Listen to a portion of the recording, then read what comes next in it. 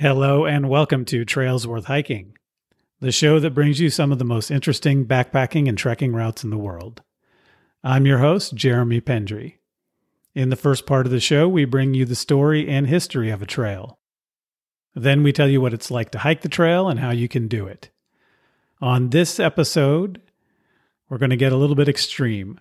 If none of the trails we've covered on this show up to now are challenging enough for you, we've got an episode for you. This trail covers more than 400 miles of rough and wild terrain, some of which is trail, but other parts of which are just a route that only aspire to be a trail. The trail covers a vast array of different features, including mountaintops, deep redwood forest, canyons, gorges, river crossings, grasslands, oak savanna, and even beaches. For the vast majority of this hike, you'll see almost no one, despite that you're hiking between two major metropolitan areas in the most populated state in the United States. On this episode of Trails Worth Hiking, we hike the Condor Trail in the Los Padres National Forest in California.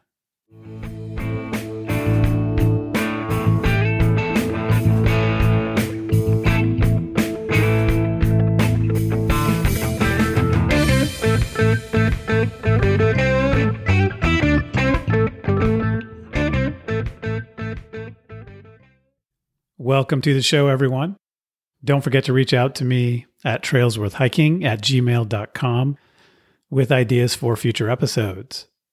Our guests on this episode are Aaron Owens Mayhew and Brian Sarvis. Both are accomplished and experienced long-distance backpackers. Aaron is a nutritionist who has a meal planning business for backpacking food, which she will talk about in our conversation. And Brian is the author of The Condor Trail Guide, a book that is essential for doing the hike we're going to be talking about. So I have lived in California my whole life, and I've seen and hiked lots of it. But this trail covers some of the most unknown and wild parts of California. Even if just doing a weekend hike or a day hike, the area that this trail traverses is some of the wildest, most diverse terrain you can find. As I mentioned in the intro, lots of different kinds of ecosystems and an enormous amount of up and down through some pretty rough terrain, which is surprising considering where this trail is. It practically connects the Los Angeles Basin and the San Francisco Bay Area, which are the two areas I've spent my life living. And it passes through areas I've spent loads of time hiking and loads of time doing other things. So I wanted to cover this trail because it's a long-distance trail that's in my backyard. I also wanted to cover it because I had never heard of it, and I found that surprising that there was such a trail. Just like my guest Erin says during the interview, when she saw the line on a map, in her case I believe it was on a digital map, it intrigued her and she had to learn more about it. And I have the same kind of reaction when I discover a long-distance trail. So that made this episode exciting for me to do. But another big reason I wanted to cover this trail is that it is different than any other trail I've covered so far on the show. And that's a good thing. My goal is to cover as many different kinds of trails as I can find. What makes the Condor Trail different is the difficulty. Only a few people have ever thru-hiked it, which means hiking it end to end in one go, and only a handful more have done it even section by section. In fact, as Brian points out in our conversation, it's not really a trail at all. It's more of a route on a map, and at times it just points out where the trail would be if you could build one. And more interesting to me is that, at least for now, it's also not really a trail in development. In other words, there's not an active trail development happening to make the trail more realistically achievable for more people. There are many other trails, and one that comes to mind, for example, is the Bay Area Ridge Trail that's being built around the San Francisco Bay Area, that are getting closer and closer to completion every year and will eventually be one continuous trail. But so far, that's not been the case with the Condor Trail.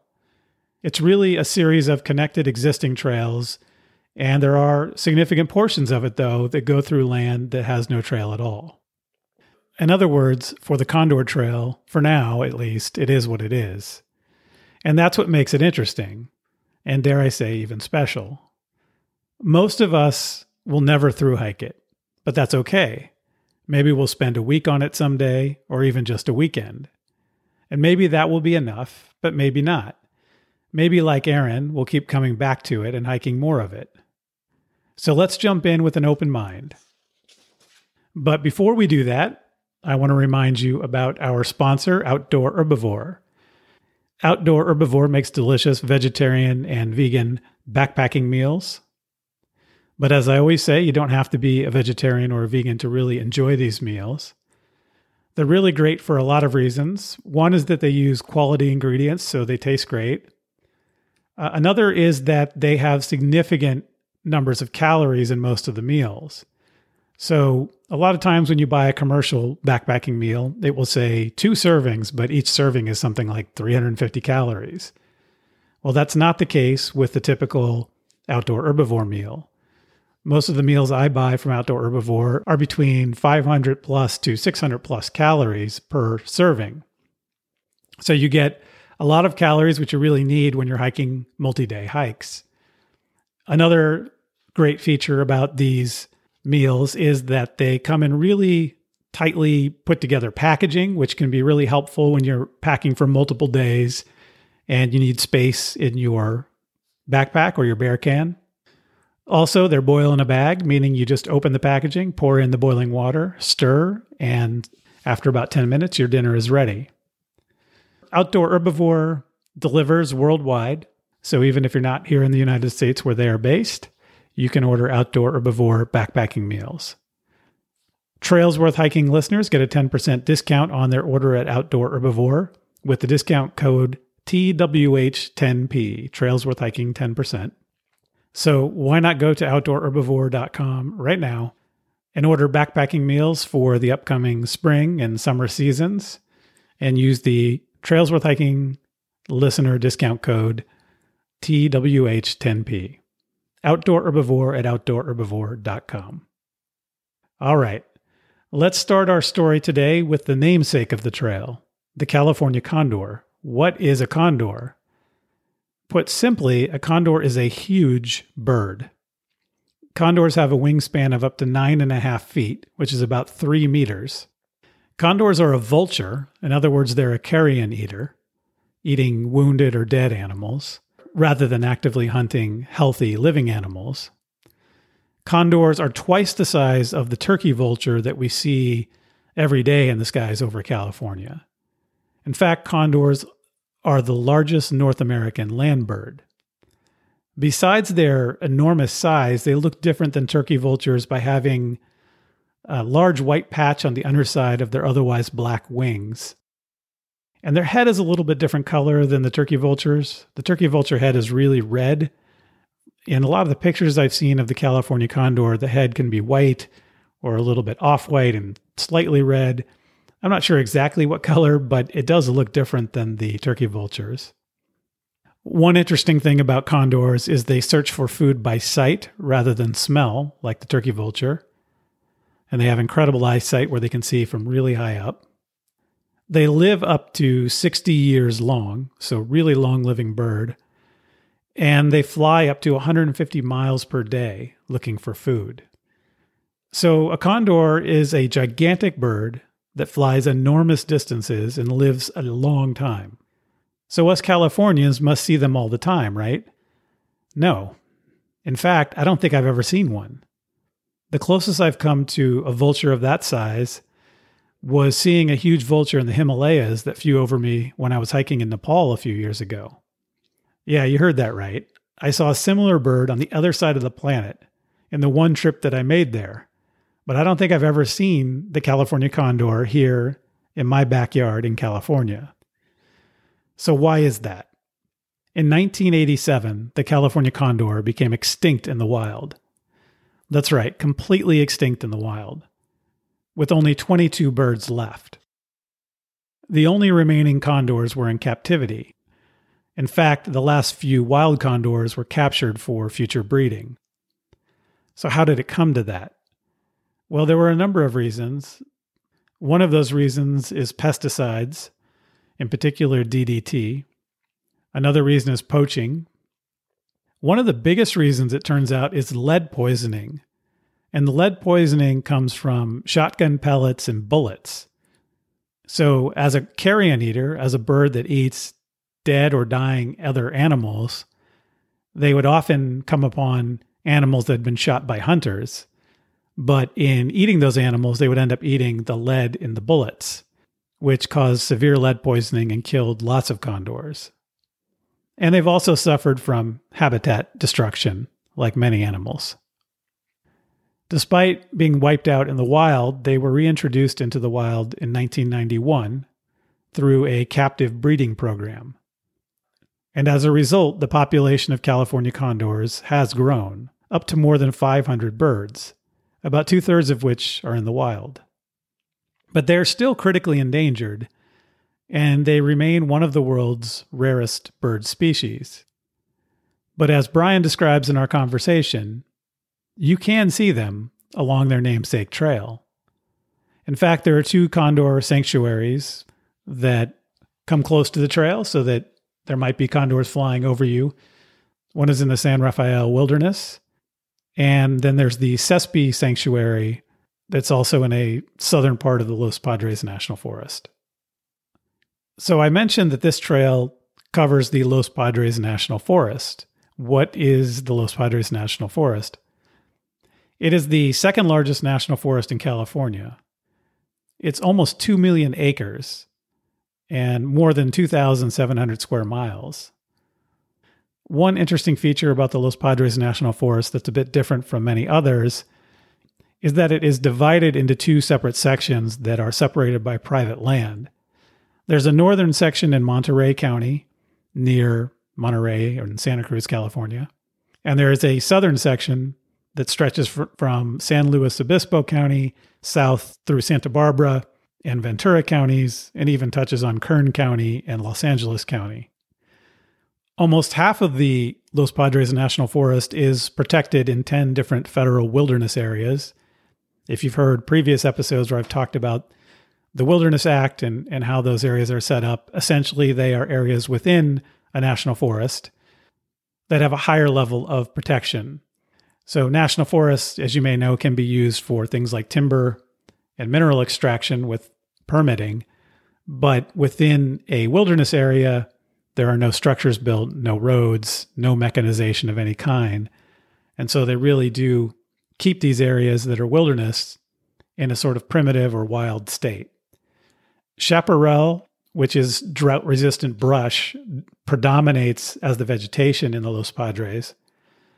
But there's also lots of forest and oak savanna as well, as Brian and Aaron will talk about. There's a wide variety of plants and animals and different ecosystems, as I've mentioned. In addition to the condor, there are peregrine falcons and owls and California quail. There's bobcats and mountain lion, mule deer, and even bighorn sheep in the southern part of the Los Padres, just to name a few animals. And for vegetation, in particular, with respect to trees, there are Coast redwoods, Jeffrey pine, lots of different oak. There's Douglas fir and even white fir, to name a few of the trees in the Los Padres. The area that today is the Los Padres National Forest covers a region that 5 different native peoples once inhabited. There's the Chumash, the Salinan, the Esselen, the Tataviam, and the Costanoan.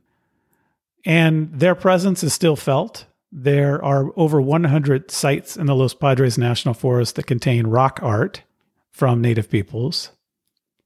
There are remains of ancient villages, burial sites, rock shelters, and ceremonial locations throughout the Los Padres. And there's also peaks and other natural formations that were of significance to indigenous peoples, such as Mount Pinos, Figueroa Mountain, and Rincon Creek, among others. There are 51 sites within the Los Padres that are on the National Register of Historic Places. And unfortunately, there are continued threats to these sites, including OHV overuse, so off-highway vehicle overuse, livestock grazing, and oil and gas drilling, all of which threaten these historic places of significance to Native peoples. The Condor Trail itself was first proposed in the mid-1990s, and after being first proposed, the Los Padres Forest Association got involved and started mapping a route that was preliminary at the time. Later, Brian Conant, who had become the executive director of the Los Padres Forest Association, mapped the route and made it available to others. The route itself is about 407 miles, and Alan Coles in the 90s came up with the name Condor Trail, and it stuck. And so today we have the Condor Trail. It was first thru-hiked in 2015 by Brittany Nielsen, and that took her 37 days to hike the trail from end to end in one go. And Brian talks a bit about that during our conversation. So with that introduction, I hope you enjoy my conversation with Aaron Owens Mayhew and Brian Sarvis about the Condor Trail.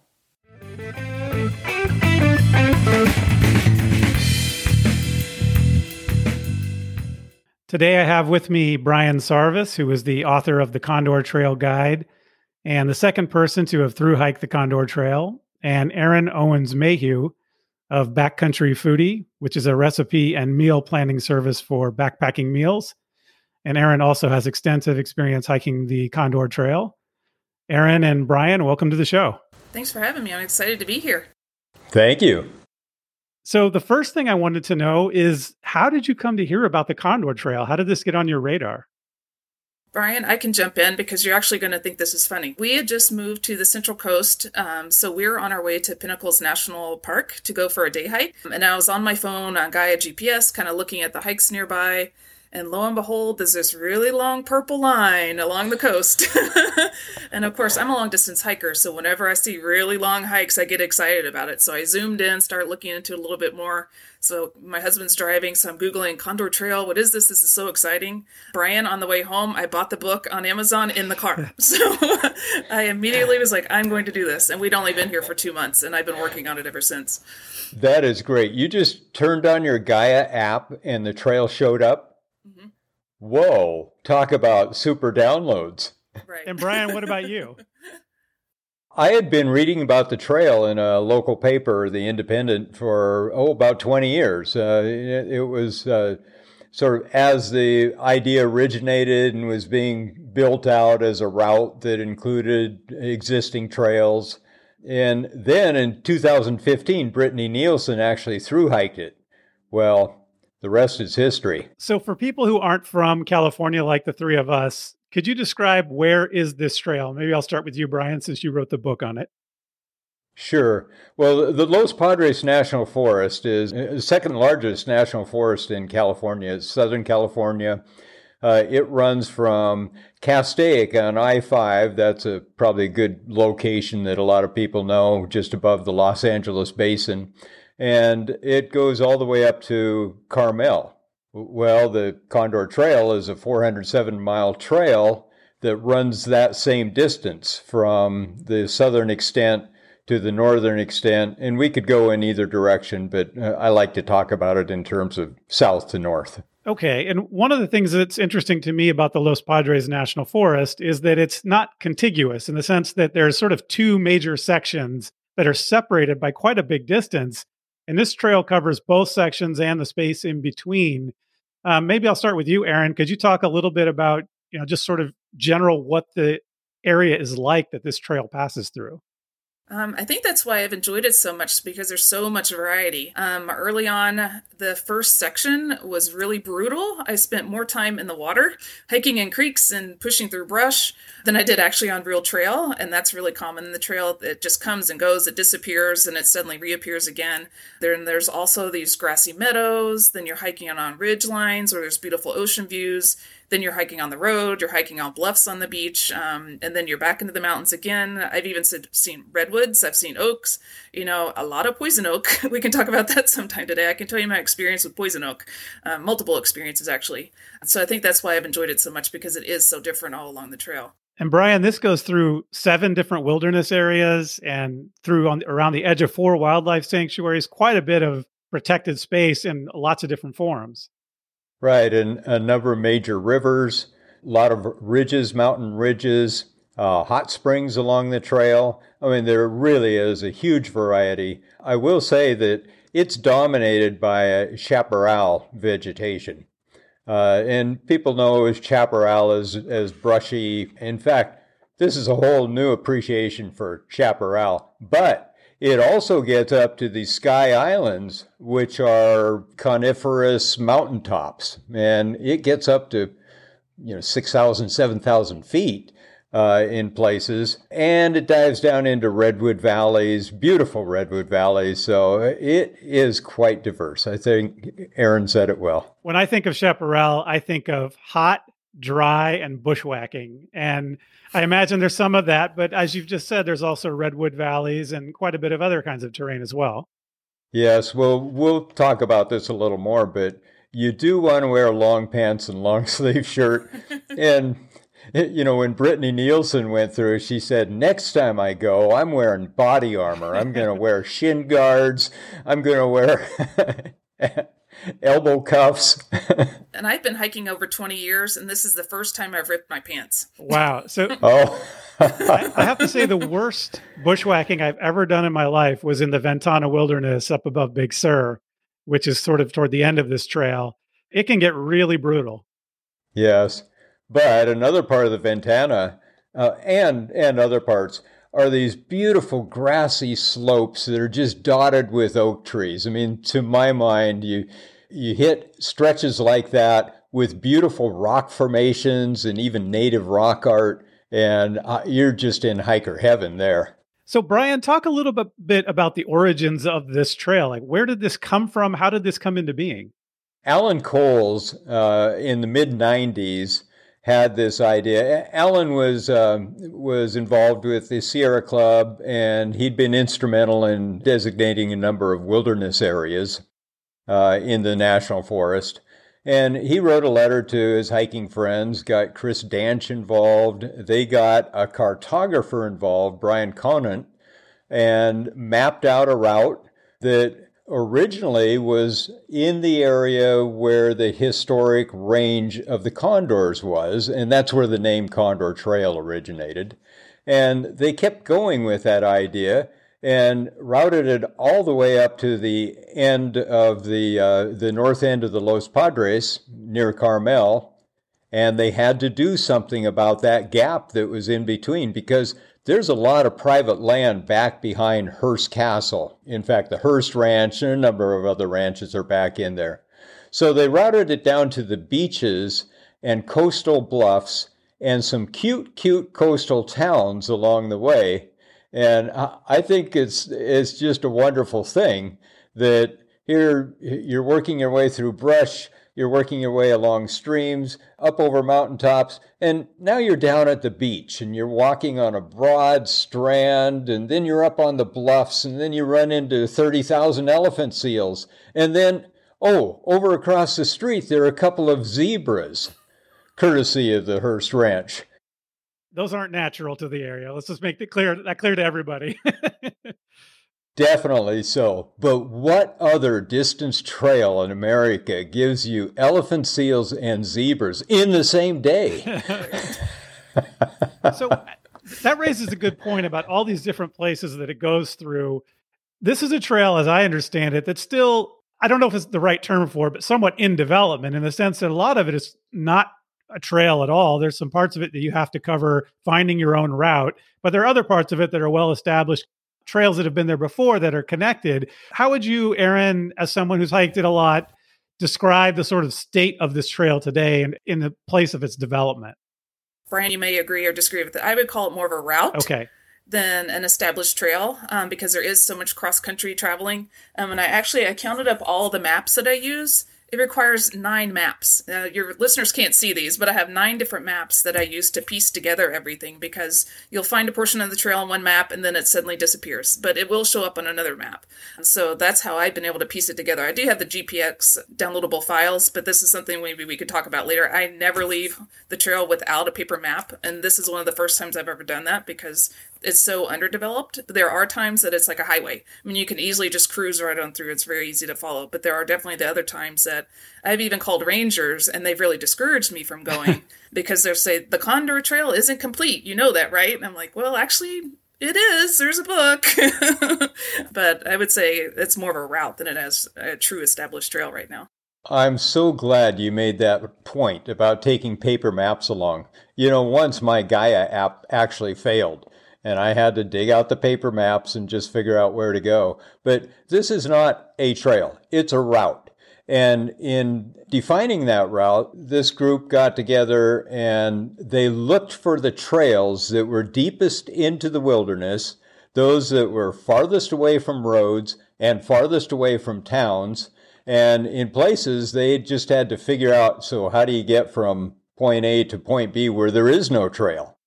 How do you see the development of the trail continuing, if at all? Is it going to be left in the state that it's in, where cross-country is just part of the deal because it's a route more than a trail? Or do you see the future of this being more and more established trails connecting parts that are cross-country today? At one point, there was legislation that has passed the House, the Coastal Heritage Bill, South Coast Heritage Bill, I think, something like that. It never passed the Senate, but it would have designated this as a national scenic trail, and we would have seen a lot of development. As it stands right now, it's just what it is. You go online, download the KML files to your Gaia app or to CalTopo or some GPS guide, and now you have the route. So it's not officially designated, but people have been hiking it, and we now have a history with it. So going from the idea that it's more of a route and that there are parts of it that you really have to find your own way and there aren't trails, despite that, you have through hiked it. And back in 2015, it was first through hiked. And so it is possible to through hike it, but I would guess that through hiking is probably not in the cards for most people. Or is that not true? Could most people figure out how to through hike this? I think so. At this point, 12 people have actually hiked the trail. I mean, I'm in touch with all of those people. Of those 12, 5 have actually through hiked it. I have hiked it as a section hike and as a through hike. I've done it in both directions. I mean, I really wanted to know this trail. And I remember when I started, boy, I would dig out my phone all the time and see how far off I am and put myself back on the route. Erin, was that your experience too? Actually, what I was going to say, I can speak as a single female hiker. I think I would have a different experience because I've quickly learned the reason why I didn't through hike it after the first few attempts is that I really need a backpacking buddy to feel confident. And again, I've been hiking for 20 plus years. It's not that I'm fearful out there, but it's having the second set of eyes to see where the trail goes, help me troubleshoot when the trail ends, like those kind of things. And then going forward, then coming back, and then going forward, then coming back. It's just so much nicer having a buddy. And then after the first 2 gals that went with me never wanted to go again, it's taken me some time to find new hiking buddies. So actually, I was only able to finish about 150 miles this season because of that reason.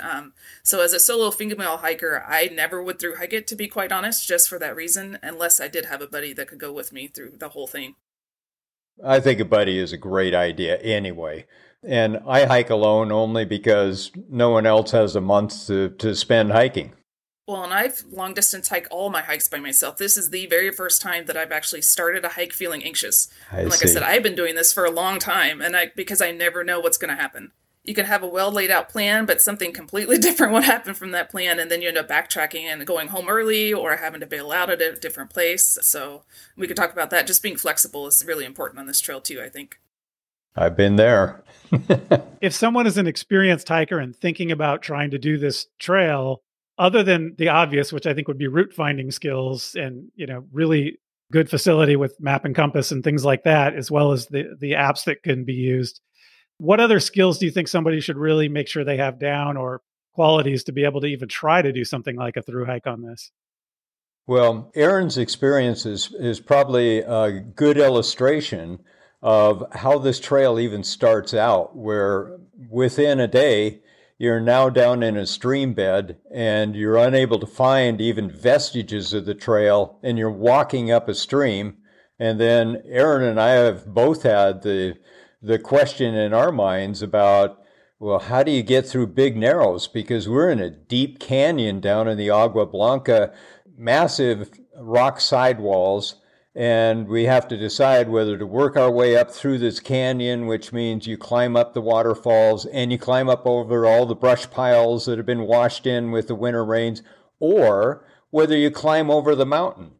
Now, this is one of the things that intrigued me about the trail in the very first place, which is I sat down with Brian Conant, who had mapped this out and developed the KML files, and I said, Brian, I see where this line goes up over the mountain, but I don't see it on any map. I have a Tom Harrison map here. It's not on that map. It's not on the old USGS maps. I said, how can I find this? Will I be able to find it? He says, no. He said, you won't find a trail there. He said, but if there was a trail, that's where it would be. So I've now had the experience of hiking up through the Narrows, which was a lot of fun, but it was pretty grueling. And being by myself, I really wondered about it. And hiking over the mountain, actually hiking over the mountain was faster than going up through the Narrows. But it's a pretty daunting experience, even I do wilderness hiking, like High Sierra, the Steve Roper route, and where you're just on your own. You figure out the best way to get there, and it's a daunting experience to start out on this trail and realize that, boy, it's not like following a path in a park at all. This is kind of funny, Brian. We were actually cursing at you doing that up and over the mountain part because we thought you laid the trail. So my friend that was hiking with me, decided not to do the Narrows. She was only 5'2", so she was already having a hard time getting up and over the rocks. I'm 5'8", so I was helping push her up and over. So we're like, we're going to make the executive decision. We're going to go up and over the mountain. Brian has laid out the trail. It's there, and there was no trail. And we were like, Brian, come on, really? So out loud, we were cursing at you, just like, come on, man. That's all right. I've been cursed at before. Because I didn't realize that was just an idea of a route. I had not had that discussion with Brian Conant like you had. In fact, there is an old trail that does go up and cuts across the top. I don't know if you found that. No, we didn't. Oh. It was a very long day. It would have been. So that's a good segue to the book, Brian. How did you come to write the Condor Trail Guide? When I went to see Brittany Nielsen's presentation, she said some things that really got my attention. One of the things she said was, I went for 3 days and wasn't able to find water, and my urine was pretty orange. Well, that got my attention. Another was that she said, I was up in this area, which we call the La Brea area. She says, I lost my cell phone and my navigation. And I know Brian Conant had been following her on his computer because she was wearing a spot. And he said, suddenly, she's not going west anymore. Suddenly, she's going due north. And he got in a vehicle and drove through the night because he wanted to be where she ended up at the end of the day, first thing in the morning, so that he could rescue her and pull her out. Just some things had happened like that in her experience. She even said toward the end of the trail, she said, I was just ready to give up. In fact, she says, there was a point at the end. I was mentally and physically drained, and my heart wasn't in it anymore. I had a few bars on my phone. Now, this is up by Cook Springs, where way off in the distance you can see the lights of Hunter Liggett Fort. And you have cell phone reception. That's something pretty unusual to have cell phone reception on this trail. She said, I had a few bars on my phone and I called Brian Conant. He answered and said, hello, Britt, you there?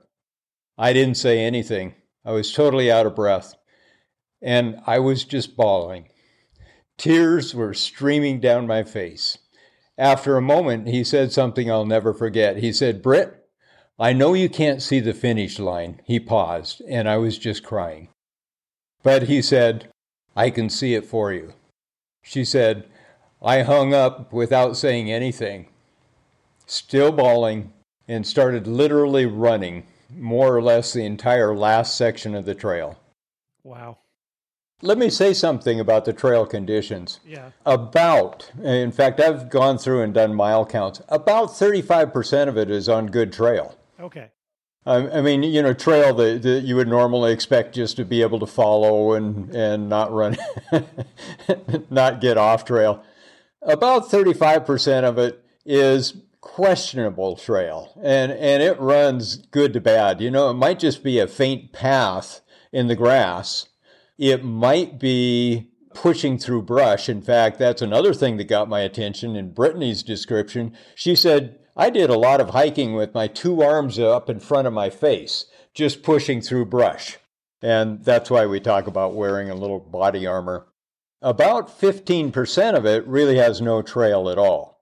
You might be just hiking a stream bed, or you might be making your way up over a ridge top and down to the next stream. And about 15% are roads, usually dirt roads, fire roads. In fact, there's even one little paved section that is sort of a pain.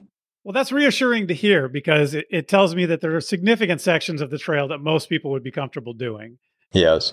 Aaron, Brian has through hiked it and section hiked the trail. To what extent have you been hiking the trail? It sounds like you've made several trips on it. Went and looked at my original plan. I originally planned to hike it in 8 sections. I do have a full business of my own, so I couldn't through hike it this season for that reason alone. So I had planned to hike 4 to 5 days at a time, go back to work for 3 to 4 days, hike again for about a week at a time, and go back. So originally it was going to be 8 sections. So far, I've hiked 8 sections in 150 miles.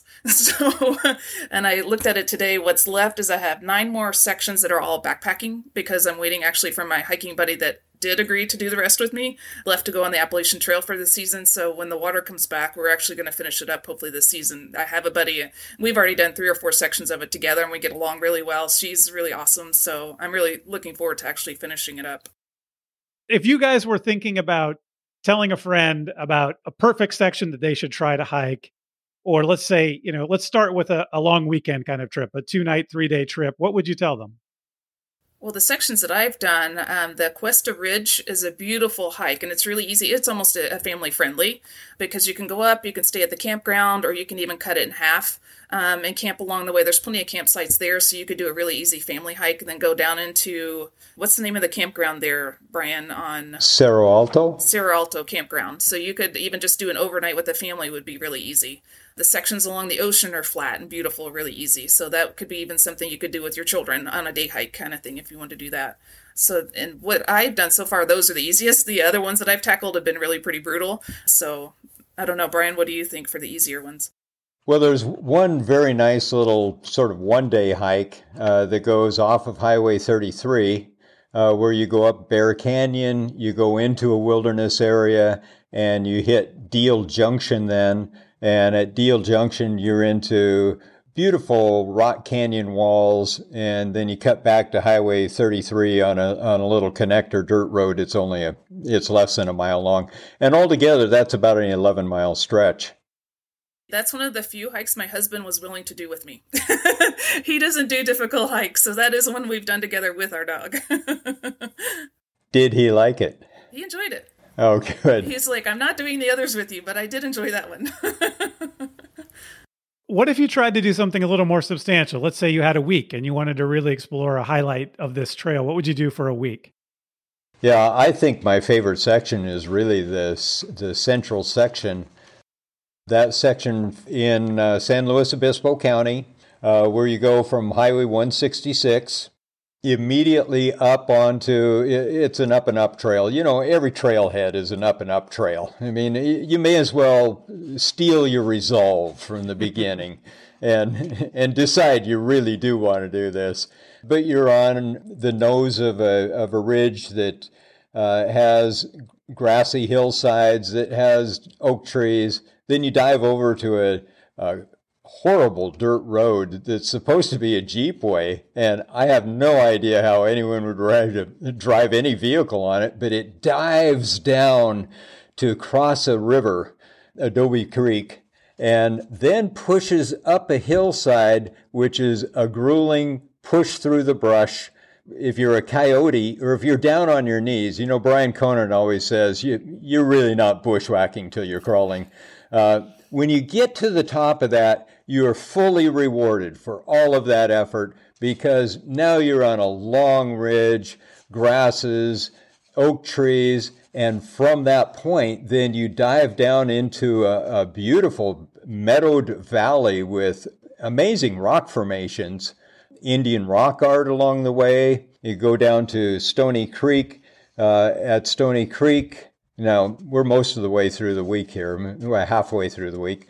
At Stony Creek, just before you take a trail that goes up to the old historic Caldwell Mesa, which used to be farmed 100 years ago and is just covered with wildflowers, is an amazing swimming hole. In fact, I even went out this summer because I wanted to see at this point, so are all these water sources dried up by the middle of summer? Well, a lot of them were. A lot of them weren't, though. And this swimming hole at 40 feet across and deep was still fully intact at that point. Went up then went to Caldwell Mesa, cut across to, and I'm following the route here. I'm just following our little GPS route that's on our GPS app off of condortrail.com/maps, which is the website where you can download this, into a nice grassy meadow with oak trees, then up a switchback trail to High Mountain. High Mountain is spelled just H-I, mountain. And at the top of that, there's a smoke lookout. It's now used for condor research, but you're about at the point where you're about to find your first person on the trail. In fact, that's one of the remarkable things about this trail. I'm a little apprehensive about telling everyone about this trail because I can go out and not see a single person for 4 days at a time, 5 days at a time. Anyway, we're up on High Mountain, and then we drop down a beautiful little waterfall canyon. It's called Big Falls Canyon. It has waterfalls, it has swimming holes, and on weekends, we might get our Cal Poly University crowd out to swim in the water holes, and guess what? They always have beer. and this never fails. You can say, hey, I'm on a 400-mile hike, and I'm over halfway through, and oh my gosh, you have beer. And it never fails. Anyway, from that point, you go up through Lopez Canyon, which is a deep, very shadowed and wet canyon, just bright green with mosses. There are little newts all over the place, just out looking for love in that canyon. And from that point, you climb up to the Low Mountain Road, where you're high above San Luis Obispo, and you see those beautiful volcanic domes. There's a whole series of them. They're called the Nine Sisters, and anyone who's been in the area knows the very last one out, which is Morro Rock. They stretch off into the distance, and you eventually then get to Highway 101, and there's a route that goes right under Highway 101. You don't have to cross a freeway here. You just cut under where the train cuts under at the top of the pass, and you can continue on that ridge to Cerro Alto, which is just what was described on Aaron's part. So that's a really nice week. And altogether, that's only 70 miles. And you've seen all sorts of different things. So that's a great summary of some of the highlights of the different types of terrain you can see on this trail. And you've talked about, sort of jokingly a little bit, about the zebras and the elephant seals. But what about other wildlife that was more typical of the area? And most of all, I'm curious about the namesake condor. Have you guys seen it flying while you've been out on the trail? Is that something that people have a chance to really see? On my first section hike, the very last day, suddenly the world went dark, and I looked above me, and there were condors. Now, Probably the best chances of seeing condors are at either end of the trail. Right down, again, I'm going to talk about the southern end first. Right down near the Lake Piru area is the Sespe Condor Sanctuary, and there are 24 nesting pairs in the sanctuary right now, so there's a good chance of seeing some. One of the problems of this trail is, with all the poison oak, a lot of us are looking at our feet, and I seldom look up, and when I do, I think, oh my gosh, I ought to just stop and look around. Well, I have seen a couple condors there, yet just last weekend, I went out, I saw 9 condors. I just couldn't believe it. There's a feeding station north of that point and some cages with young condors to be released. They have 4 condors right now. You know, once they set out cow carcasses, then things like that attract condors. Here's a fun fact. You don't have to smell like a dead cow to attract a condor. You just have to look like one. And condors, in fact, often hunt because of the turkey vultures, which is the bird most people see. And those turkey vultures hunt by smell. Condors can see there are a lot of turkey vultures here. I'm going to go take a look. Okay, well, that gives people something to really, it'll be a special thing if you actually see one then, because it sounds like they're there for sure. You've seen them, but maybe not an everyday occurrence. As we go along, I'll tell you a little more about the original condor sanctuary. And in fact, we have a condor on the back of this book who is a rock star among condors. And you might find it in the middle of this trail. Okay, I'm looking at the picture now. That is quite a condor for sure. All right. I've heard both of you mention poison oak, so I don't want to skirt around that issue. This is something people have to be aware of. I don't know who best wants to talk about that a little bit, but maybe Erin, you mentioned it some. What should people be thinking about and how should they deal with all the poison oak they're going to find along a trail like this? I'm highly allergic to poison ivy. I grew up on the East Coast and I was highly allergic to poison ivy, so I assumed I was going to be allergic to poison oak as well. I didn't realize how allergic to it I was going to be. I've actually ended up in urgent care twice and getting shots, steroid shots. It was so bad. So if you know that you're highly allergic, wear pants, wear long sleeves, take the Tecnu, scrub immediately after, even like if you're at lunch, scrub your hands really well before you eat and getting out on your face. Like, do not put sunscreen on your face unless you've cleaned your hands first. Hiking poles even. I'm 45 now, so things are a little bit sorer than they used to be. So I use my hiking poles to rub out my legs in my tent at night.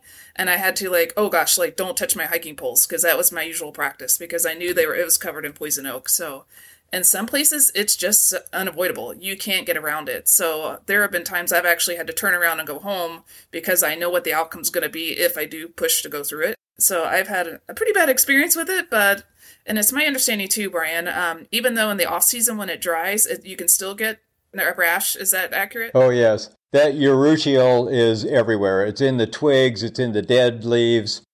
Yes. So do every precaution you can to avoid it. I think you're exactly right. You know, in terms of dangers along the trail, you get rattlesnakes. Well, they put up their little tails and say, I'm over here, come and look at me. You know, that's no big deal unless you have a dog who wants to go sniff at things.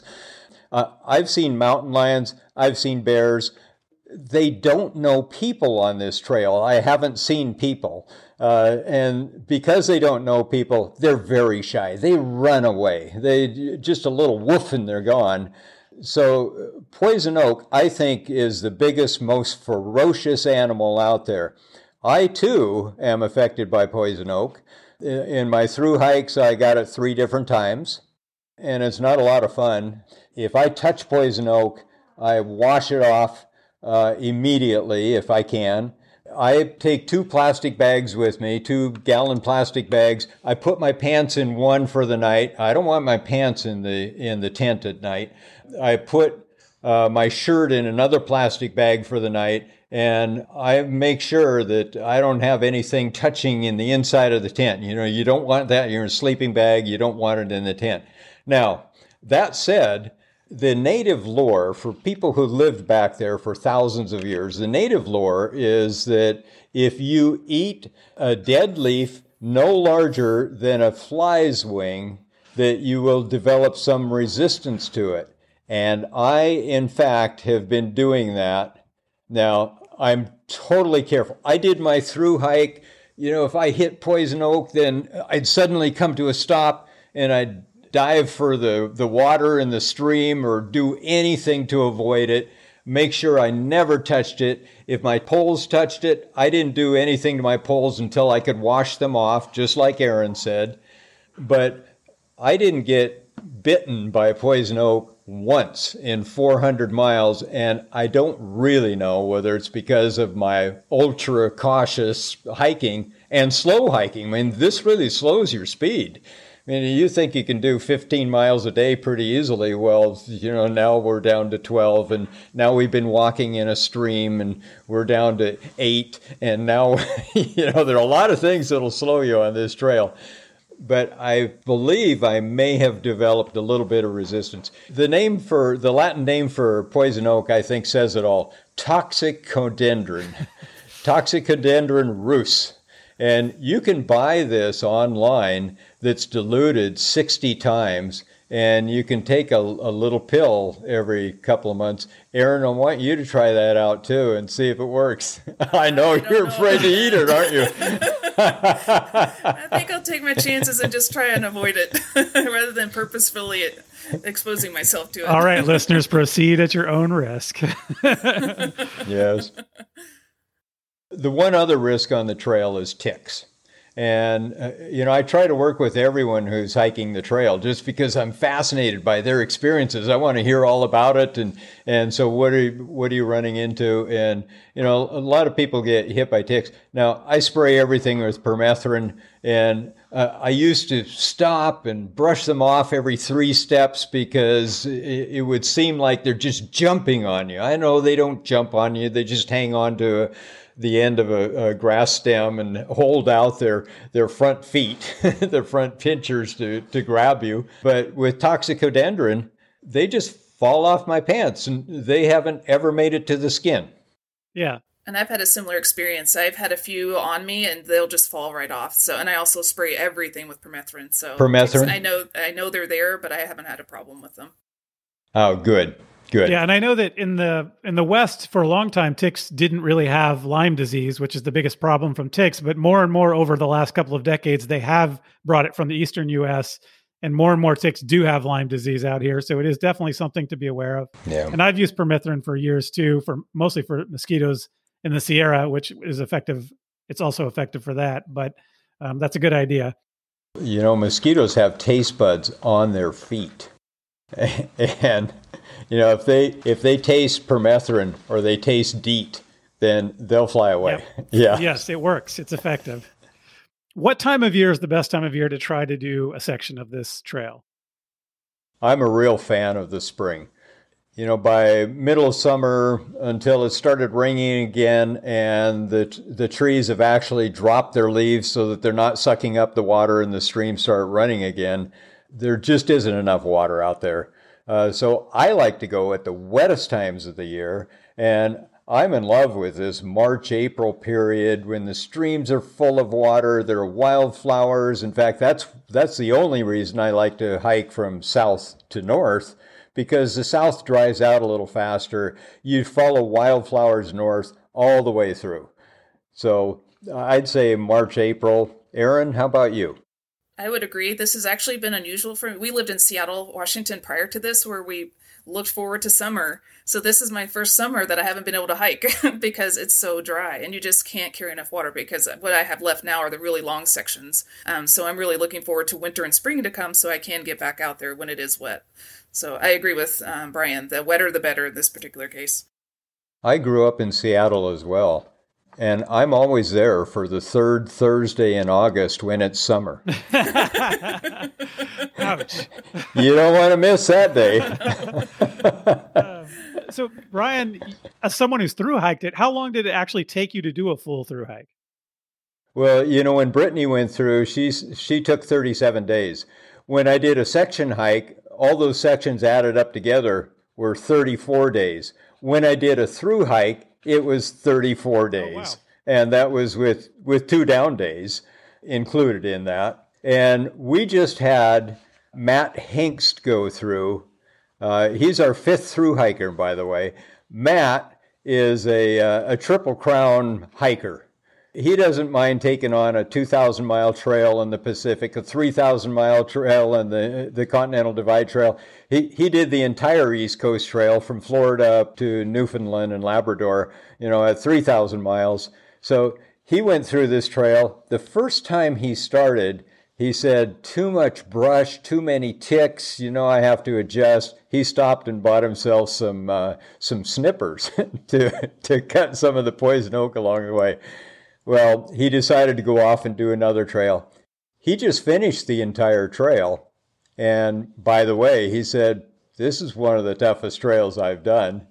But he did it in a record 31 days. Wow. So here's a big-time hiker that was able to do it in 31 days. And I need to explain that I just get up with the sun and I start walking, and I keep a little Z-Packs feed bag right under my chin because I'm not going to go into my backpack during the day, and I'm not going to sit down and have lunch. I just need to keep walking until the sun's going down. So I spend the entire day walking, and it still takes me 34 days. So snippers is an interesting piece of equipment to bring on a through hike. Any other special gear that people should think about that's not of your typical standard backpacking gear? More plastic bags, certainly. Yeah, okay. Well, for me, like I mentioned earlier, taking paper maps. I don't usually take paper maps because the trail is so well routed and there's plenty of signage and that kind of thing that usually the routes for bailing, if you need to, are usually pretty well marked. So I usually take at least 2 paper maps to have that. So that's something that's unusual for me, but all the rest of my gear has been pretty much the same. Yeah. We've talked a lot about the scarcity of water at times, and maybe even in the spring, I'm not sure, but is it just carry a lot of capacity, have room for lots of water? Is that the solution? Or how do you guys think about that issue? Well, that was a big reason for putting the book together. You don't want to put people in danger. You want to warn them that you may have to go 15 miles before you're going to find water again. So we've specifically pointed out water availability along the way, and then the places where they might have to just load up. And in fact, I even say in the book, if you get to this creek and you don't have any water in this creek, you need to turn around and go back and bail, or you need to turn around, go back and load up on water. Because you're not going to find it again for the next 6 miles. And I rely heavily on the Los Padres Facebook group. I just ask people who's been out there recently, how is the water situation? And I always call the rangers, how's the water situation? Has anybody been out there recently? So I even go that extra step, and I don't normally do that for this particular trail. Hike Los Padres is a great source as well because people make entries about water availability along the way. Okay, great. So we've talked about paper maps. We've talked about, is it the Gaia app you guys typically use? Oh, I like to use Gaia. I noticed some other people are using CalTopo. Okay. And downloaded the files onto that. And we've got condortrail.com where there's good resources as well for navigation.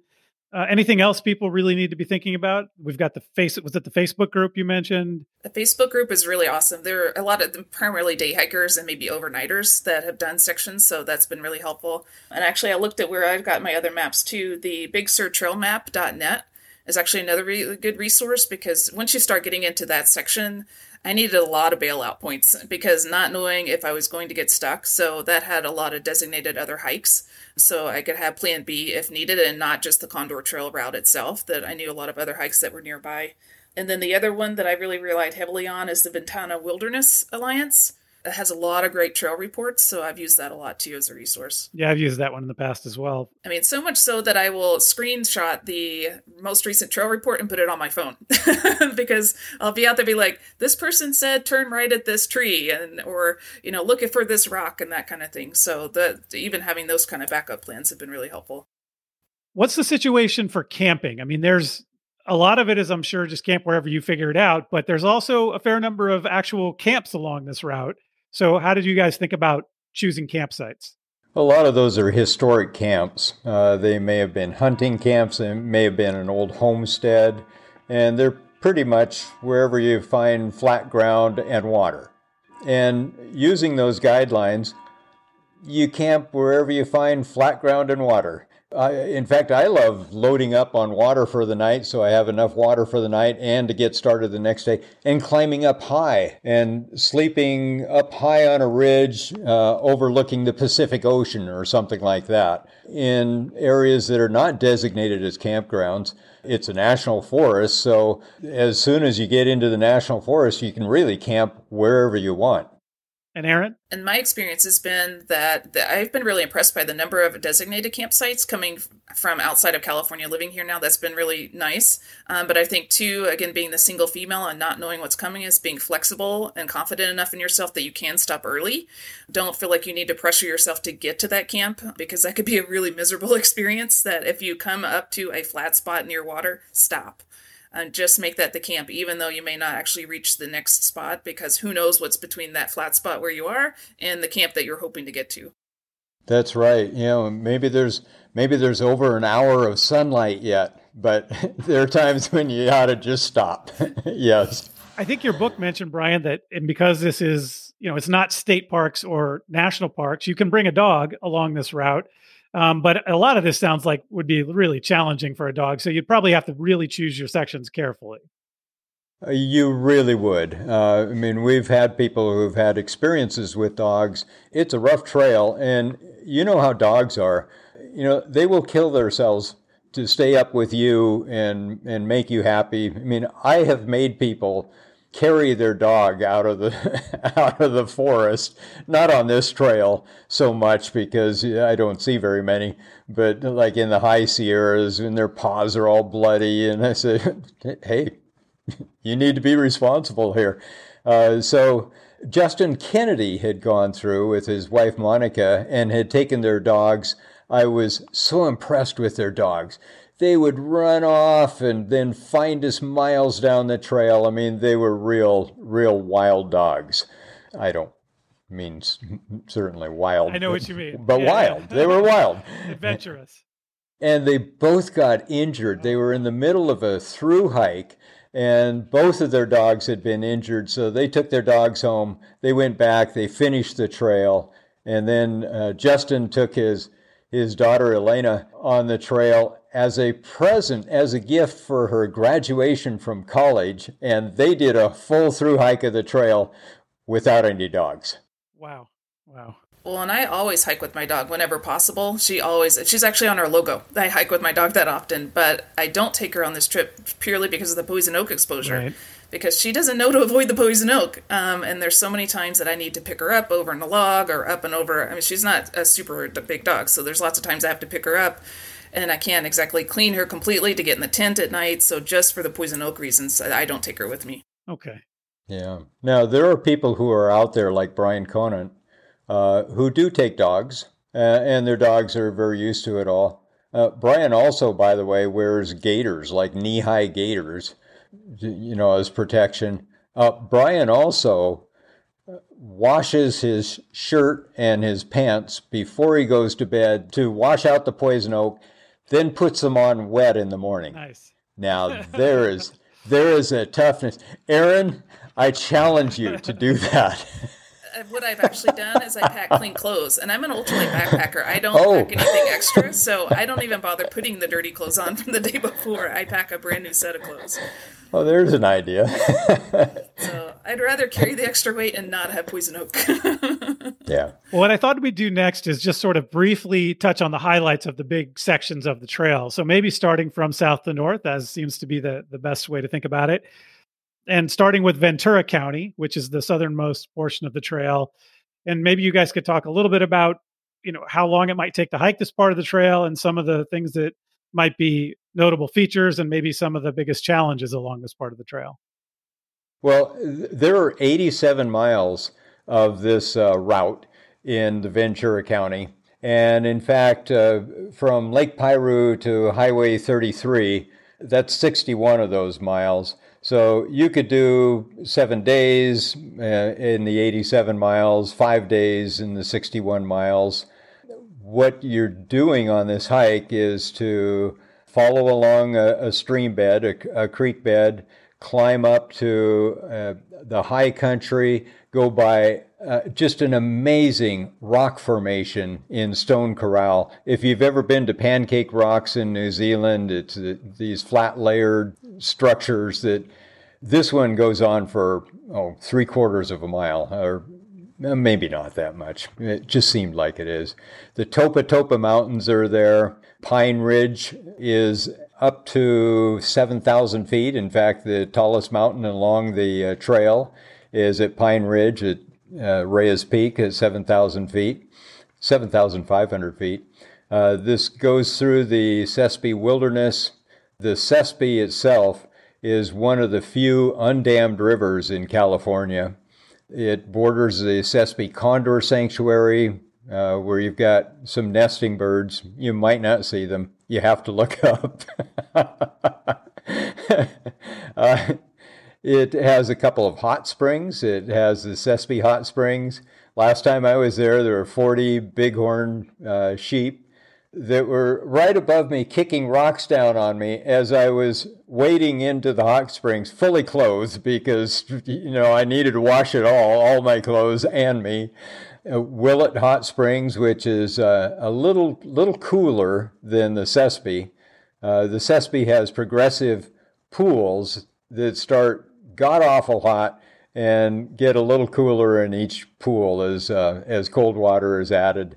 There's a national recreation trail, the Gene Marshall Trail, that cuts right through and you do a good part of. There's native rock art along the way. It has Piedra Blanca, again, another amazing stone structure right along the trail that you walk right through the middle of. It just has a number of features that I think are very exciting, and I think it's a wonderful start to the trail because it tells you this is not a walk in the woods. This is this is going to be a butt kicker. So that sounds like an amazing amount of variety, which is great to hear. What about Santa Barbara County? Santa Barbara County has 115 miles of this trail, from Highway 33 to Highway 166. Now, you can cut that a little shorter. In fact, we describe in the book a number of ways to do section hikes that aren't so lengthy, because doing 115 miles and carrying the weight of food for 115 miles is a possible problem. I mean, I would normally take about 10 days to do something like that. But it has the San Rafael mountain range, goes through the Dick Smith Wilderness, goes through the San Rafael Wilderness, and this is a place where you do get into serious wilderness. The original Sisquoc Condor Sanctuary is along the Sisquoc, the mighty Sisquoc. You climb down from the headwaters following the Sisquoc and get down into the part of the valley where it widens out, and there are old homesteads that were maybe 20 homesteads that were inhabited 120 years ago. And to think that by Manzana Schoolhouse, there's an old schoolhouse down there, that this is where people had dreams about their futures. This is where people fell in love. This is where people made babies. This is where people now have their tombstones and their old chimneys for houses that no longer exist. And their children had to go through to school all summer long because they couldn't cross over the Sisquoc in the wet times of the year. And the school teacher, in fact, lived with one of those families. So it has a great historic significance to it. But this gets up into an area where you really have to find your own way. If you have a good GPS, like a good Gaia app, you can just dig out your phone all day long and follow that line. But you cross over a stream, you follow a stream up, you go through a gap, you follow down a stream, and the stream is often the trail itself. But there are some beautiful trails. Indians carry are beautiful trails up in that area. And up toward the end, you work your way up through a whole series. Now, this is off the Brian Conant San Rafael Wilderness map. He's a great cartographer, and he says this route where he's drawn the dotted lines is really a collection of cow paths, old roads that really no longer exist, just various things. And he works you up to Willow Springs. And from Willow Springs, there's a beautiful trail that was actually laid out by a mountain biker that winds its way down to Highway 166. So, in fact, it's one of my favorite areas. If I did a 2-week route, I'd probably do the first half of the trail from Lake Piru all the way up to 166. And that would be a rugged trip. Now, Aaron, you've hiked quite a bit, it sounds like, in the San Luis Obispo County part. Right. So I went back and actually had to look at the map to see where I've done the second half of the San Luis Obispo and then on into the Monterey County section. So I did the getting up and over the Cuesta Ridge all the way down to Morro Bay, and I've done the entire beachfront section of it. And that's beautiful, super easy. And running into the elephant seals was interesting. There are many times that I would have to jump onto the beach, then immediately jump off the beach to avoid them, and then jump back onto the beach because there was a road in the way. And then there were even times where there's overgrowth along the bluffs it was beautiful overgrowth. There are flowers up to my chest that I was like, should I really be here? There are a couple of those times that I questioned if I should be there, but there was a trail. So I moved right on through. So it's the San Simeon. I can remember there was a long stretch of trees. Do you remember where that is, Brian? The trees that it's almost like this. It's hard to describe. But it was this tunnel of just these huge trees that you walk through for at least a quarter mile or longer. That was just super beautiful. Just past San Simeon, Right. Historic San Simeon. Right. There's some cute beach towns along here, Cayucas, Cambria. In San Simeon, you have New San Simeon, which has hotels. And it's for people who are going to visit Hearst Castle. Oh, by the way, you could visit Hearst Castle on this trail. And in fact, I've even walked across to it and said, so if I wanted to go up and visit Hearst Castle, could I? I haven't made reservations in advance. And they said, oh, yeah, we'd take your backpack here. People don't show up. We'd put you on the next bus that has room, and you could go up and visit Hearst Castle. And then historic San Simeon, where the warehouse was, where the pier was built to build Hearst Castle, is another, mile and a half up the beach from New San Simeon. And that goes on to through this tunneled area that Aaron's talking about through the trees. That is beautiful. Well, and I've actually gotten quite a few kind of funny looks being a thru hiker, having a dirty backpack on and hiking for an extended period of time and never getting off the beach. I've gotten quite a few looks of what is she doing, because they're typically families under an umbrella, playing ball or whatever the kids are playing in the sand. And I'm just hustling, going straight down the beach for miles and miles and miles. So that's actually, those kinds of things are kind of fun too. And talking to people, they're like, what are you doing? Why do you have this backpack on? That kind of thing. That's a great opportunity to be able to tell people about the trail. Right. It is. There are a number of opportunities to get onto the beach, get onto the bluff, onto the beach, onto the bluff. You don't have to just follow the highway beyond that point as you go north. That section, that whole San Luis Obispo section in San Luis Obispo County also has the Garcia Wilderness. It has the Santa Lucia Wilderness, which is that very shaded, damp canyon. It has the Morro Strand State Park just above Morro Rock. There's a San Simeon Beach toward historic San Simeon. There's the Hearst San Simeon State Park, which has hike and bike campsites. I'm sure a lot of your listeners probably know this, but you can stop at state parks all the way up and down the coast. And they say, yeah, these 2 campsites are for hikers and bikers. People who don't have reservations, they can show up and they just squeeze in. And it's usually a very nice crowd. Seldom do I see hikers. You see bikers who are pedaling up and down the coast. Yeah, that's my experience too. We often do family trips to Carpinteria State Beach, and they've got a couple of spots there in Santa Barbara County for bikers you often see who are going up the coast. So what about Monterey County? So you finished the hike going north through Monterey County, and Aaron, you've hiked some of that section. So I've done the beginning of that section, and it starts out really nice, and then it progressively gets worse. And actually and this is a section I've skipped. I think you've done this section. Going back to Piedra Blanca, the lighthouse where the elephant seals are. Yes. I haven't walked Highway 1 on that section because there's zero shoulder. And I've done other trail. The Oregon Coast Trail was like that with zero shoulder. And I think I have a little PTSD of like fear of traffic. So I've actually skipped from the lighthouse to the San Copoforo beach section just because I didn't want to walk on the road. But the San Copoforo, the trailhead, is really hard to find. And it's right at somebody's driveway. So I know we looked really funny, kind of looking around, poking around, and then we finally we just got to go up. So we eventually found it once we just started going up. And then it was a clear trail thereafter that. It was a beautiful trail. And then we did, I think, all the way to Salmon Creek. I don't have my mileage here that we've done. This was the first trail that I did with my new hiking buddy. And luckily this was a nice trail. So she was like, oh, I had a great time. Let's do another one. So we came back the next week and did the Salmon Creek to the next section.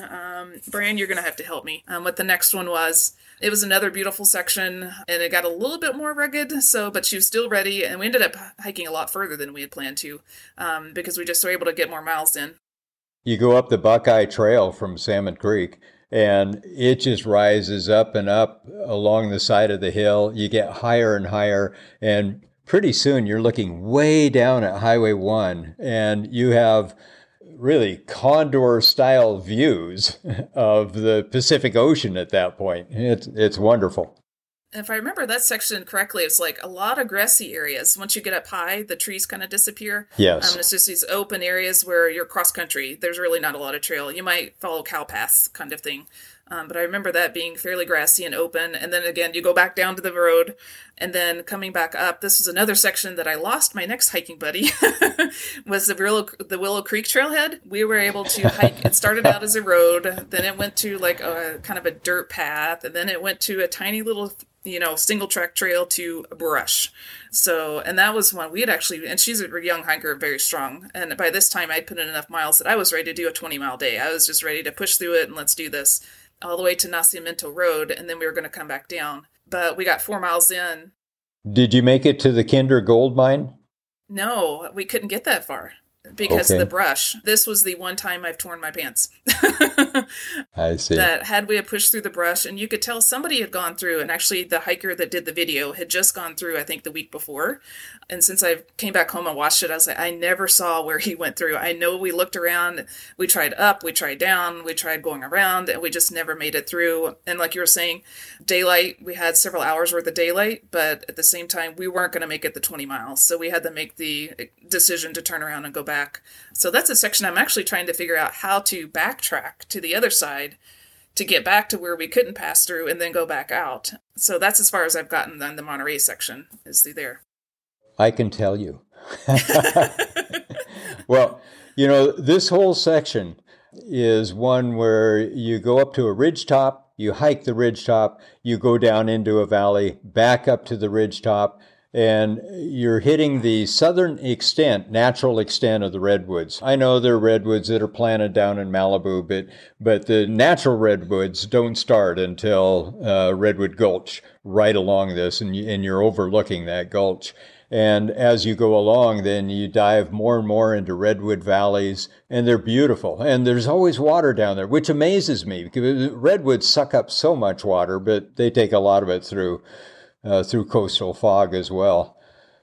That beginning to Willow Creek is one where there's a beautiful fairy circle of redwoods. And I had the experience of walking into, these fairy circles have the old mother tree in the middle, and it's either been logged or it's rotted.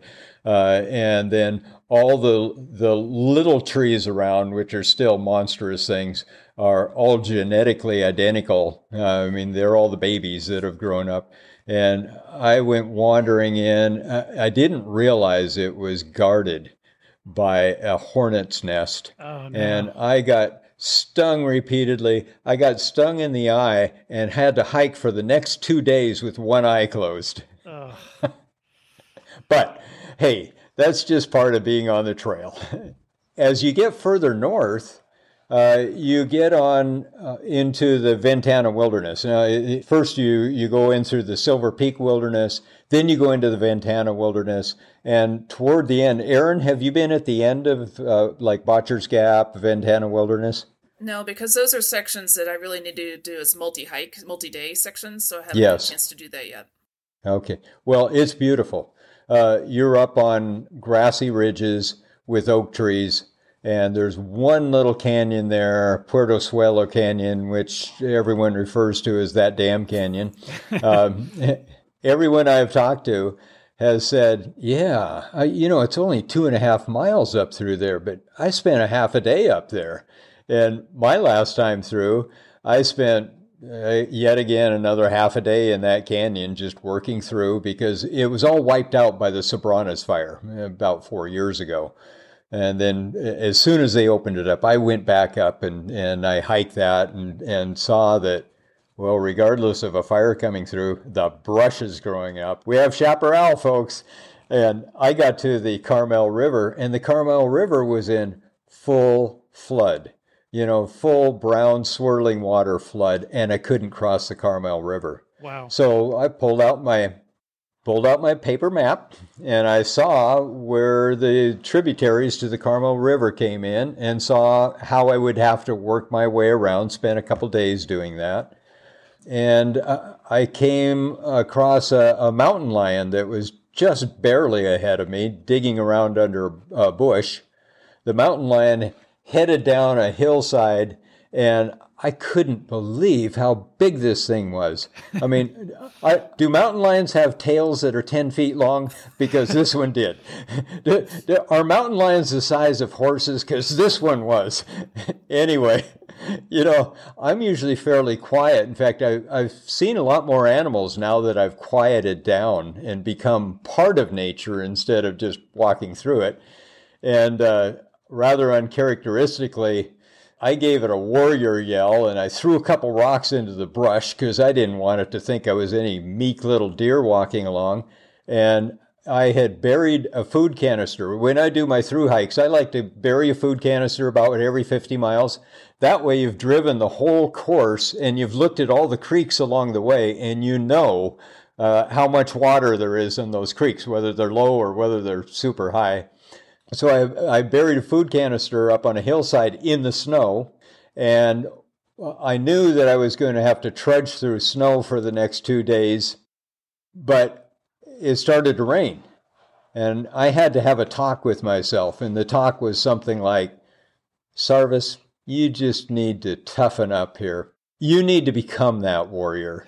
You can't just go around yelling at things. You need to become that warrior, and you've been wetter than this, you've been colder than this, you're safe. And that was enough for me to do 300 more miles. Wow. All in a run. Important stuff, that kind of conversation with yourself. It is. I've been there. Yeah, I know that conversation when you think you're done and you think you can't do it anymore, and you got to dig a little bit deeper. Very good. So as you look back and think about the entire trail and the opportunity that this trail presents, why is this a trail that is really worth hiking and that other people should think about at least spending some time on? I think personally, I found it really rewarding because I have pushed myself past my limits that I would normally do. And like Brian was saying, I really enjoy the solitude. If you've gotten to where you're just tired of being on these highway trails where they're just massive amounts of people, that I use backpacking to get away. That's my time to myself. That's where I'm peaceful and that kind of thing. So I really enjoyed it just for that reason, to be, like Brian said, out there. You can be out there for 4 days and not see a single soul. And also, this is the first time I've really had to hike with other friends. So having the teamwork has been really exciting, actually, and working in pairs and that kind of thing. So that's something new for me that I've enjoyed about it. And what about you, Brian? Well, that's an incredible thing to me as well. The fact that this trail is anchored on both ends by millions of people. And yet there is so much space back there in the backcountry, and no one goes there.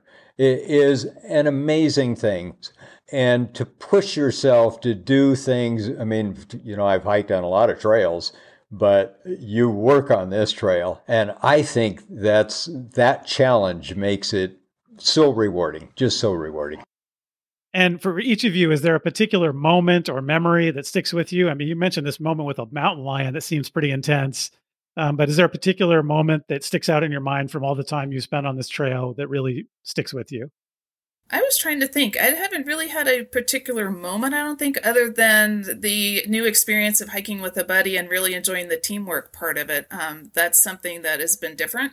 And now knowing that I also need to know that person's experience level as well, because not everybody's going to have the same level of experience and willingness to push and that kind of thing. So that's actually been I guess you could say a memory, but I don't think I've had anything really out of the ordinary happen other than like coming into brush, which has been brand new, and not being able to go any further, those kind of things. Oh, actually, now that I'm thinking about this, Brian, the memorable moment was cursing at you going up and over the mountain on day 2. I will never forget that day. There you go. There's always a moment. People don't think there is sometimes, but there's always a moment. There is a moment. I will never forget that day. I am so happy to be the cause of your memorable moment. And I would say there are a lot of moments. In fact, I wouldn't even call it solitude. You get this chance to become a part of nature in so many ways, whether it's bird song, I try to identify the birds. I try to put everything in the book that a person would need to, well, for instance, where that trail starts at San Carpoforo Beach, in the trail. But other things. Hiking at this time of the year in March and April, you often get snow at 6,000 feet. And twice now, I've had to cross that Pine Mountain Ridge in snow. Well, I've crossed it on trail without snow before. And in snow, it's quite a bit different. It's not really a problem. You just have to stay on the ridge top. There are beautiful rock formations up there, and you just have to find your own way. If you're post-holing, you sort of worry about whether you're going to be able to do this rapidly enough to get to shelter on the other side, or you're going to have to hang out for the night here. But again, I think that kind of a challenge is just great fun. I mean, you're pushing the envelope. And this trail will push your envelope for sure. Well, I think that's a good point to stop on talking about the trail. So thank you to both of you for talking to me about this trail. It seems like an incredible adventure. But before we go, I wanted to switch topics and talk about a few other things while I have you. And one is, Erin, I wanted you to talk a little bit about what is Backcountry Foodie, your business. Well, other than just being a backpacking fanatic, I love being outside. Actually, my full-time career, I'm a registered dietitian, is I get to backpack and make backpacking meal recipes for a living. So this was part of the Condor Trail. This actual, every year I do a long distance trail, and this particular year I'm doing the Condor Trail only using Dollar Tree recipes because I wanted to prove that you can eat on a budget. That's fantastic. So that's what I do for Backcountry Foodie. My first year I did super high calorie through hiking recipes. Then when I was on the Oregon Coast Trail, I did a whole month's worth of cold soaking recipes. So my website and what I do is all based on my own experience in the backcountry. And so I also do nutrition coaching for folks that are struggling, whether they're hitting the wall, they have, tons of food allergies, diet restrictions, and that kind of thing. And the exciting thing I'm doing for the 2023 season is I'm going to start doing a resupply coordination for long distance hikers. I'm going to start packing their boxes for them and shipping them to their destinations because that's something I understand. I've done it numerous times myself, and I know what a hassle it is to make your resupply boxes. I know what a hassle it is when you think you're going to get to one particular post office that you already mailed it to. You're either 2 days short or 2 days past. So I'm really excited about offering a new service to help hikers make that one less stress, that all you have to do is show up, your food is there, and keep on trucking. I can imagine, though, you're not going to take Brian's resupply bear can and go bury it in the woods for him. No. Well, from your description, you may have found a new hiking buddy here. I don't even take a stove. I mean, I don't want the weight of a stove. I don't want fuel. I take a Gatorade bottle. And granola bars and Gorp. And I'll take a Gatorade bottle and I'll pour, you're probably going to cringe at this, but I'll pour the old package of Lipton noodle soup into it and just let it soak for an hour. And, then you've got soup. It's like borscht. It's cold. Yeah. So, Erin, one thing I noticed in looking at your website is that you are based in Orcutt, California. And I have to tell you, I'm excited by that, which nobody else in the world would say probably. But my mother-in-law and my in-laws for a long time now, only my mother-in-law, after my father-in-law passed away several years ago. But they live in Santa Maria on the Orchid, right off of Clark Avenue, where your business is based. So I was excited to hear that you're right there. And I've been going to that area for 30 years. And I thought maybe you had some advice for either great day hikes in that area or even an overnight trip really close to Santa Maria and Orchid that I might consider next time I'm there. And again, my husband's not somebody that likes to do really rugged things, so our day hikes tend to be pretty low-key. That works. So the Point Sal hike is really amazing. It gets you up and you get to see the ocean. It's beautiful views. It's really easy. It's actually primarily a dirt road all the way up, so that's another family-friendly kind of thing. Your dogs can go. I want to say it's 7 or 8 miles round trip, I want to say. And then there's actually one of the trails that I eventually like to do is the California Coaster Trail. So it actually goes through that section. So we did a little bit of that the last time we were up there. There was a Vandenberg, and one of the launches was there. So we kind of hiked out there and got up on top and were able to do. We do this isn't Santa Maria, but we do quite a bit of hiking in the Figueroa Mountain area. So there's lots of really great hikes there. Even going up to Morro Bay is a little bit further north of Orchid. There's a lot of day hiking that you can do there. But most of the backpacking that I've done, we've only lived here a few months, so I haven't been here that long to do a lot of backpacking. But that's primarily been the Condor Trail. Okay. Those are some good ideas for some day hikes. And Brian, you're in Santa Barbara? I'm in Santa Barbara, and the Santa Ynez range that runs east to west here is just full of front country hikes. So everyone's out hiking all the time, and there are many of them, just a lot of trails here. I've done a lot of the front country day hikes in that area because I've spent a lot of time in the Santa Barbara area. But my son, who like me is a backpacking nut, is now going to UC Santa Barbara. And he wants me to come down in either February or March and go backpacking with him in Santa Barbara. So what do you think? If we were going to do 3 days, 2 nights in the Santa Barbara area, what would you recommend? I would have you drive for an hour back into Naira and hike up Manzana Creek, maybe go to South Fork. That whole White Ledge area on the way is just wonderful. It's so spectacularly scenic. You could go in the other direction down toward Manzana Schoolhouse. You could do a loop. I like to take a mountain bike and go up to Mission Pine Springs, where it's up by Mount San Rafael, which is one of the highest mountains around here. You stash your bike, you hike into Mission Pine Springs with spectacular rock formations, and there's always water dribbling out of that pipe. I don't know how that happens, but there's always water dribbling out of the pipe. They're huge rocks that look like ancient skulls. And, I think maybe the stone giants of Los Padres, which must have perished millions of years ago, are still in remnant there. All right. Certainly, I'll tell you, I have a huge appreciation of the native people who lived here for thousands of years, and these trails are their trails. These sites are their sites. The rock art is their rock art. They knew this. And if you read the ethnobiology of what they knew about every plant, you would just be amazed that, we have so little knowledge compared to them. I'm envious of that kind of knowledge. Well put. So before we go, a few last questions. I'd like to have a few fun questions at the end. Aaron, what is one piece of gear you never leave home without? Well, the obvious answer that most people would probably agree with is my GPS. My Garmin GPS I always take with me regardless of how short or long the hike is. But the more probably unusual piece of gear that I always take is my Frog Togs emergency poncho, a disposable poncho that weighs, again, I'm an ultralight backpacker. So I take that everywhere I go because I use it as a multi-piece item. I use it as a poncho. I use it as a pack cover. When I'm through hiking, I use it as my laundry day clothes.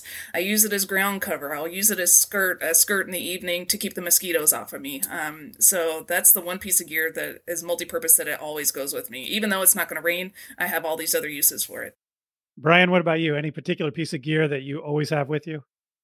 Well, I was running through my list of gear just the other day. I just happened to be. And, we're now in an era of a 1.5 pound backpack, a 1.5 pound sleep system, a 1.5 pound tent, a 1.5 pound communication system. My Goal Zero solar collector panel just disintegrated on this trail.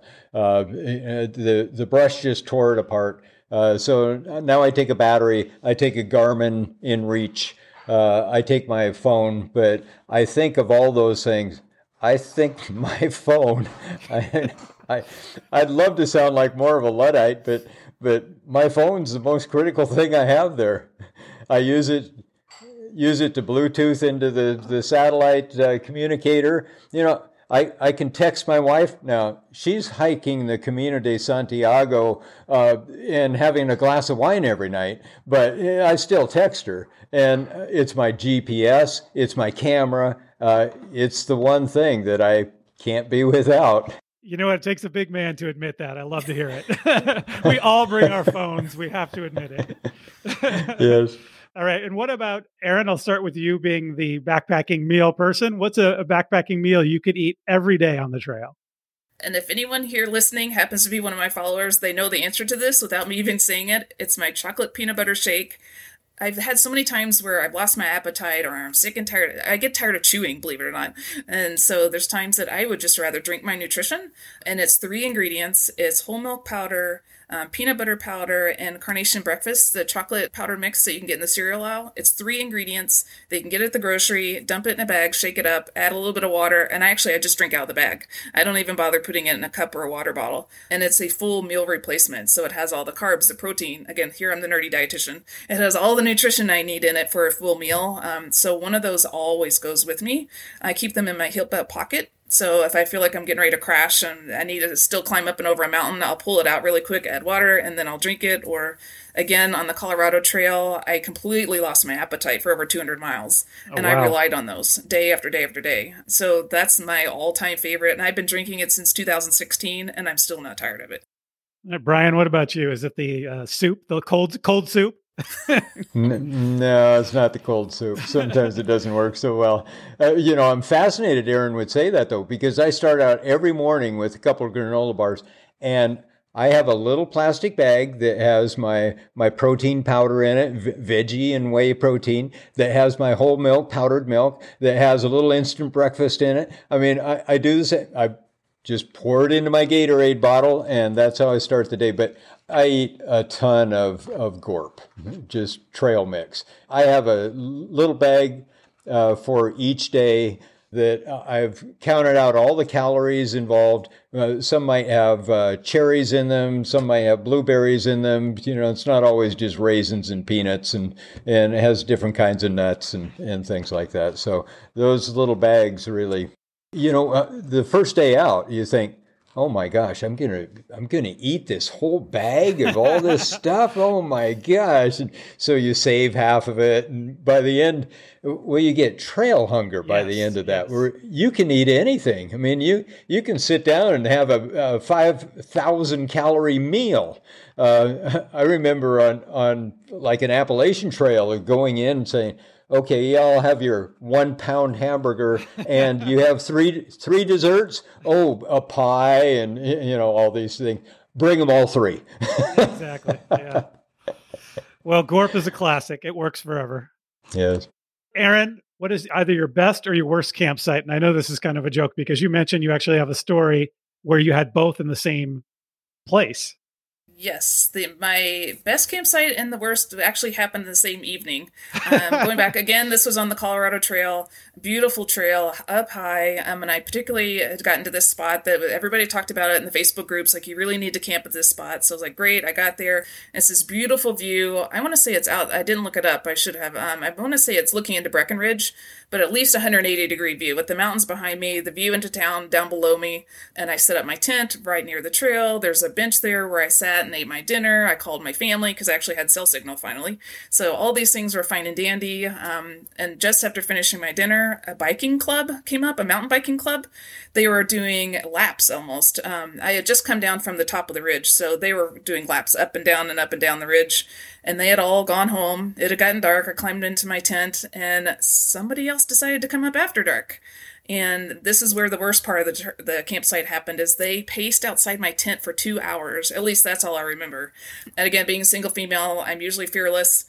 I actually fell asleep. I finally gave up and fell asleep with my Garmin pushing the SOS button, like ready to, at any point in time, to say like, and at that time, like I couldn't call my husband because he was actually in the van elsewhere without cell signal.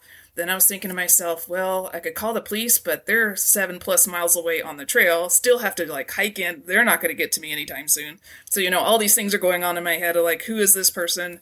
And I couldn't say anything because I'm like, well, if I were a big guy, I could be like, hey, like, get out of here. But I'm this little woman. So lesson learned, had I just camped a little further off the trail behind the trees, and that's what I normally do. I've learned this lesson on other hikes too, that I know not to camp right on the trail because of that reason.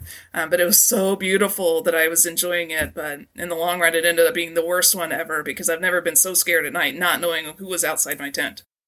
I had a weird experience kind of similar to that, where I was along the Pacific Crest Trail doing a section, and I got into an area where there were backcountry, like 4-wheel drive camping.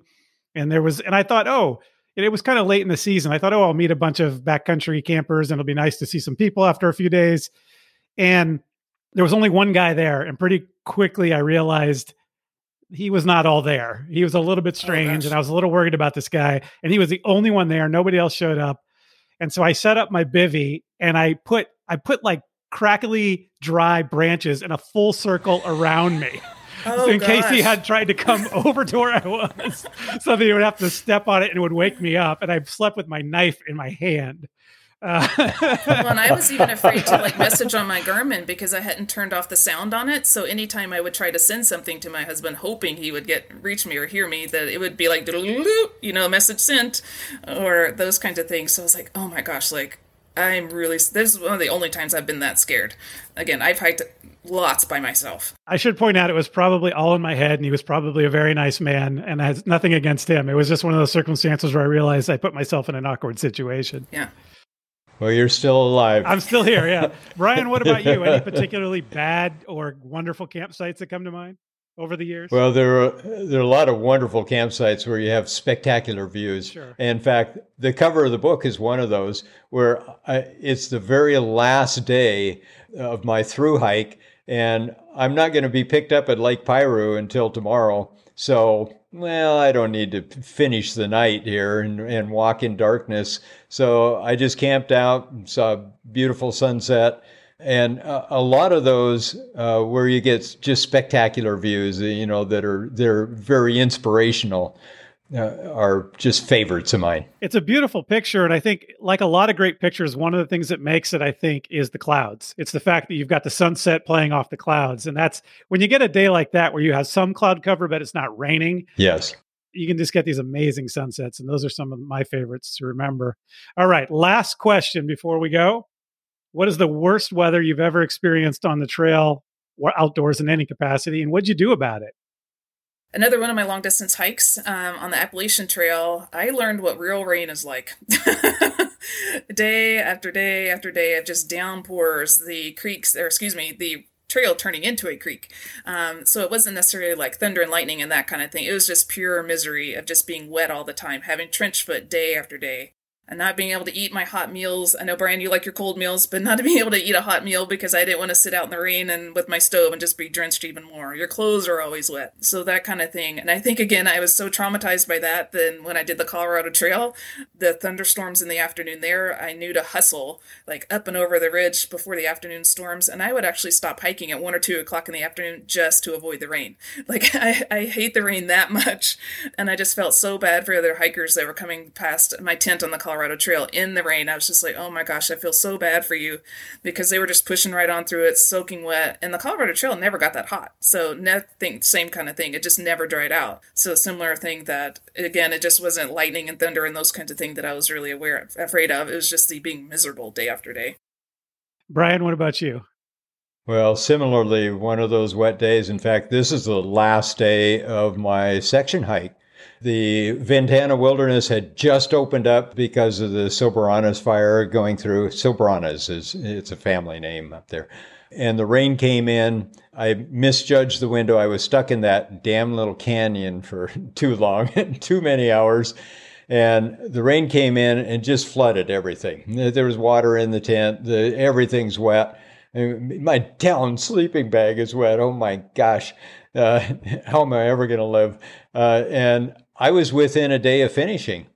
Well, this is January. It was cold. It was just, the storm cell was just so intense. I couldn't believe how it was hitting me so hard. In fact, I saw a sign that says Pat Camp, and I was on my way up to Devil's Peak. Well, I took the back way up to Devil's Peak, and I had never been there before, but I knew the trail cut sharply south after Devil's Peak. So I rounded Devil's Peak, and I didn't pull out my GPS or anything. I just headed back down the mountain, and I'll be darned, there was a sign that said Pat Camp, as if there were two of them on both sides of the mountain. I don't think so. So I headed back up the mountain. I actually pulled out all my wet stuff and got my bearings, and I started running. When you get to Botcher's Gap, you still have 3.5 miles to go because the road hasn't been open now for years. And I had a car stashed at that point. Well, I got in the car. I drove home to Santa Barbara. I'm soaking wet, but the heater's running. So what if you're wet?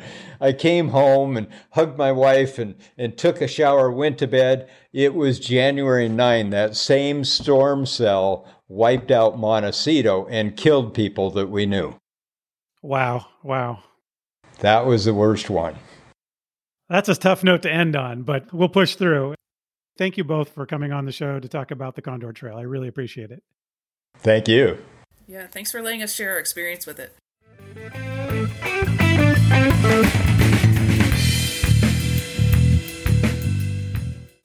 Thanks again to Aaron and Brian. And I hope that Aaron, Brian, and I have inspired you to hike the Condor Trail, or at least a part of it. And if you enjoyed this episode, please tell a friend about it. Or better yet, give us a good review on whichever podcast service you use. And keep in mind that this podcast is entertainment and meant to spark your interest. If you decide to hike the trail, do your own research, particularly on a trail like the Condor Trail, where there is so much of it that is not a full-blown trail. Like anything else worth doing, outdoor adventure has risk.